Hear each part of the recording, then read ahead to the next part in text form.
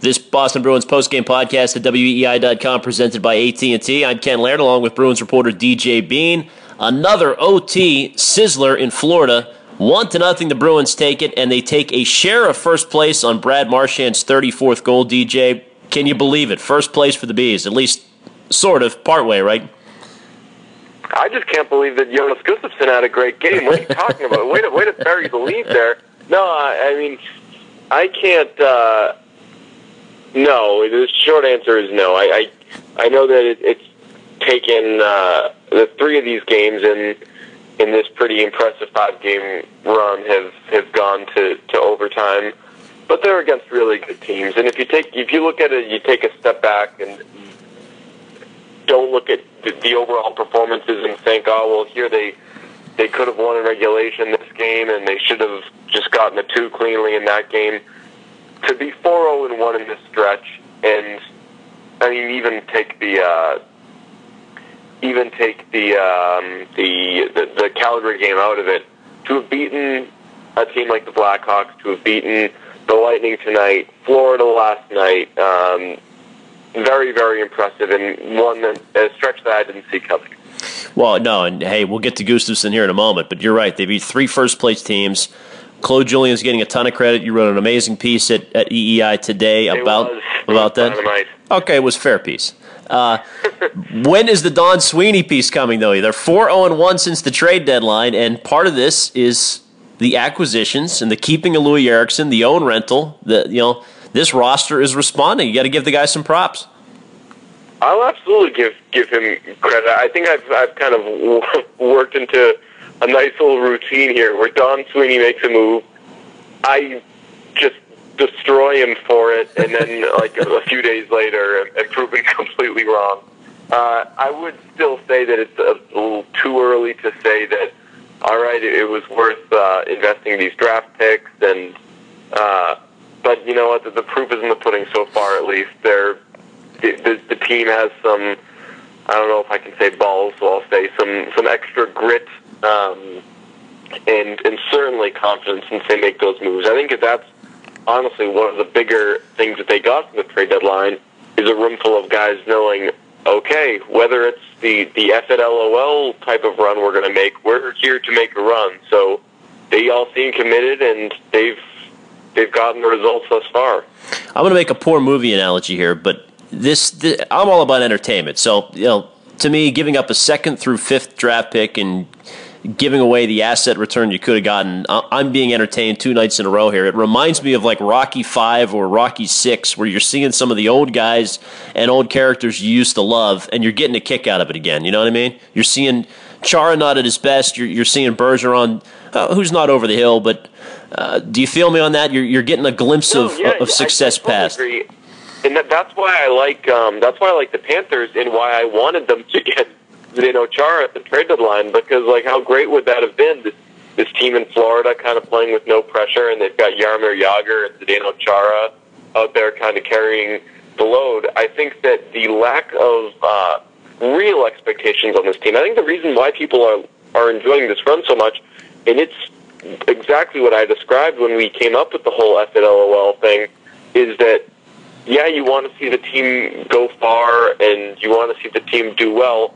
But if they don't do well, you're not going to be totally surprised. You're not going to be shocked if a team that has Lee Stempniak as its first-line right wing doesn't go deep in the playoffs. But, until they do hit that kind of wall, everyone's going to love what they're doing because, as you said, they've got Lee Stempniak playing on their first line. They've got Zdeno Chara certainly past his prime.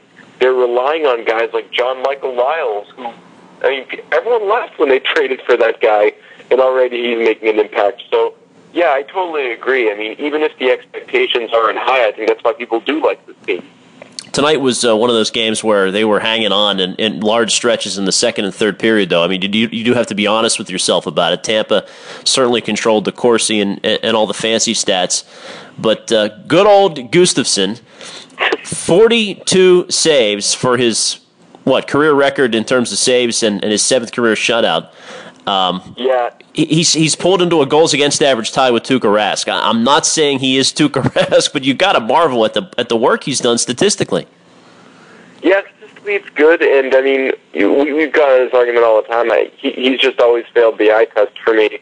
Tonight, you look at all the shots on goal, and you figure, oh, okay, then that must mean that Tampa was throwing every puck they got on net, so the chances probably weren't that great, and the quality of the shots were probably low, because a lot of times when goaltenders do face a zillion shots, they're not always the toughest shots. But I will defend Jonas Gustafsson here and say that he had to rob guys at points, and he played stellar tonight, and it was a performance that I didn't think Jonas Gustafsson had in him, so I will give him all the credit in the world.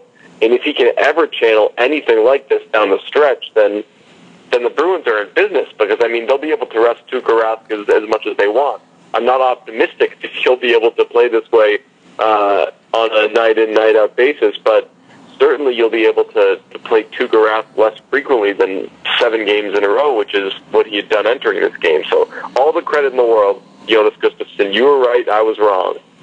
I wasn't right, but you're by you mean Gustafsson was right, not Ken Laird. No, I know that you've been pro Gustafsson, and I'm not really strongly anti Gustafsson. No, actually, I've kind of been on your side. He has failed the eye test. I would agree with you on that. The rebound control is not there. If anything, his rebound control is so bad it caroms beyond the first wave of like 4 guys in the crease that it kind of saves him. Maybe it bounces off the zone. I know. So, hey, maybe it's sneaky genius by him. How about the line tweaks with Joe Morrow in on the second half of the back-to-back, and also Eriksson popped back up to the Krejci line?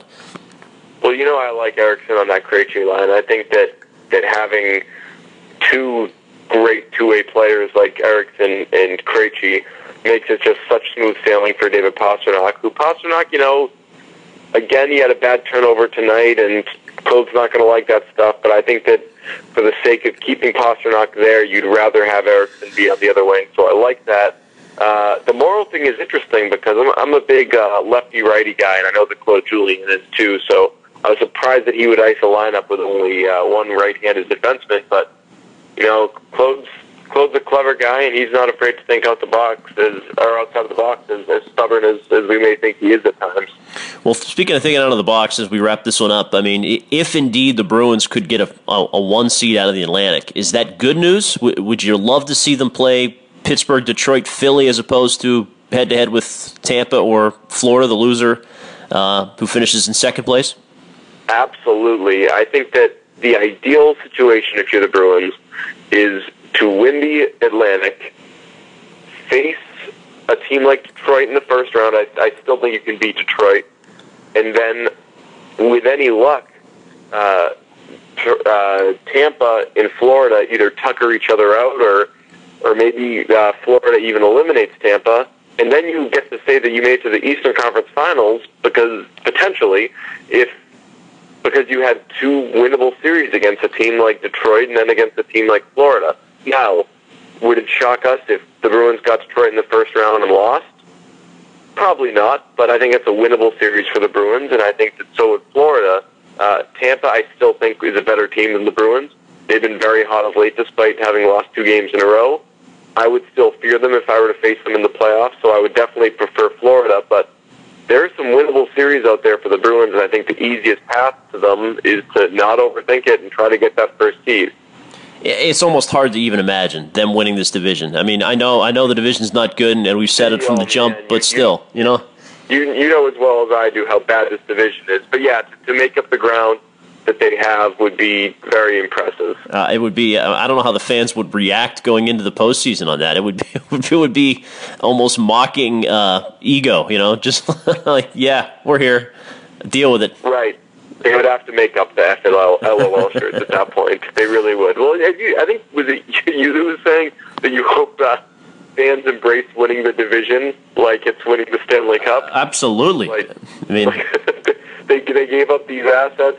They kept Louis Eriksson. All right, let's treat the Atlantic Division like the Stanley Cup.